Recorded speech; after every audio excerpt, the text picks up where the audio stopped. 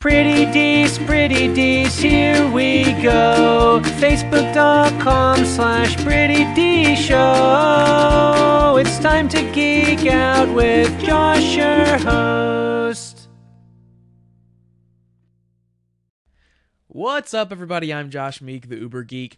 Thank you very much for taking some time out of your Stranger Things marathon to come watch Pretty Dees, your daily entertainment and pop culture podcast. You know, I love weird games, and no one makes weirder games than Bossa Studios.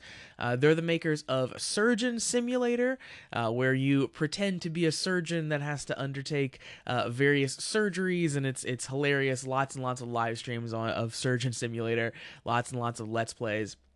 They made I Am Bread, which is a game where you're a piece of bread that has to fling himself across various locales to get to his destinations.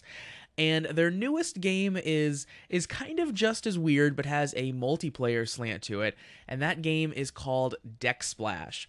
Now, if you're watching the video version of Pretty Dees, you're seeing the Deck Splash trailer playing behind me. If you are listening to the audio version of Pretty Dees, you got to check out the video version. PrettyDeesShow.com/video is where you can check that out. Now, Deck Splash looks really, really cool. It is a game that features these little fingerboards, these little toy skateboards, essentially. You control one of those as you trick around the environment. You are going off rails, you're going off jumps, and all you see in front of you is your skateboard that you've customized. You've picked the paint job, you've picked the wheels, the axles, everything. And the gameplay, the reason it is a multiplayer game is because the gameplay is basically Splatoon. You are painting the landscape as you do tricks. It seems like the larger your trick, the bigger your paint splash. And at the end of the game, whichever team painted the most environment with their paint color wins. So it's kind of a land grab as far as painting goes. Meanwhile, you're playing kind of a tricky skateboard, like Tony Hawk style game. It seems really cool. It seems like it has a ton of life to it. It has a ton of like really cool stuff going on. The game really has personality. So it's in development right now. They've been doing like play time with the actual studio itself. So like inviting people to kind of play, and they're, I guess, a little worried about the number of people who have been joining them for those things. They're a little worried that this game is not just like tearing up the charts basically so far. So they're doing something pretty weird. They're doing what they're calling the Splash and Grab, which is a free weekend for the game. So the game will be out in early access, free for a week. This starts November 2nd. And then if 100,000 people play during this free week, the game will get released at the end of that free week.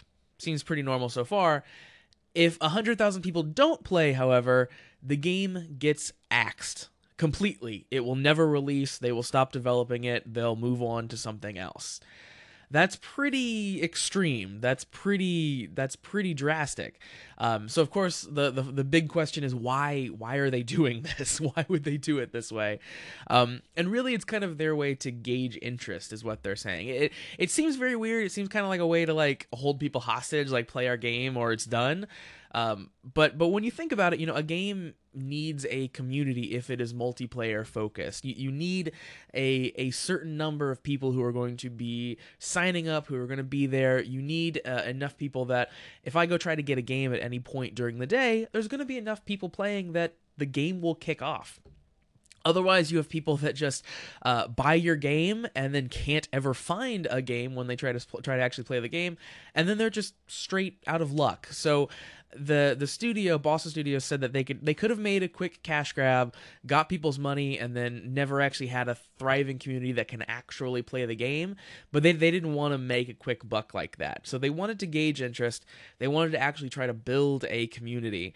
And this 100,000 number they're saying is if that many people want to play the game for free during this week, then they think they'll have a good number of people who also want to purchase the game, enough to have a community, enough to have people buy the game and then not be completely, lost when it comes to the ability to get a game going.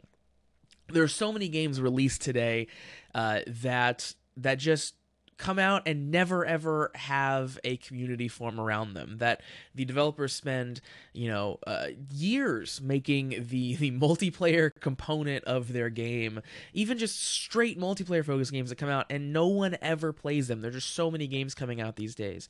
So it makes a lot of sense to want to know if your game is going to have an audience, to know if you should keep developing this game or if it's going to be a massive flop. You can't fault them for that. If this game comes out and in this free week and 100,000 people don't play it, people aren't interested, it's not something that people like, then they can move on. They can go make another game. They can go figure out what the next weird thing that they're going to do is. But if people are into it, and if this is the thing that drives people to the game, well, awesome. They've made a cool community for a really cool-looking, really weird-looking game. So if Dexplash sounds at all interesting to you, check it out during the free week. I'm going to check it out during that free week as well. Hopefully they hit 100,000 people. Hopefully this game comes out. Hopefully it finds its community. But it's certainly an interesting way to go about releasing your game. So thank you very much for joining me here on Pretty Dece.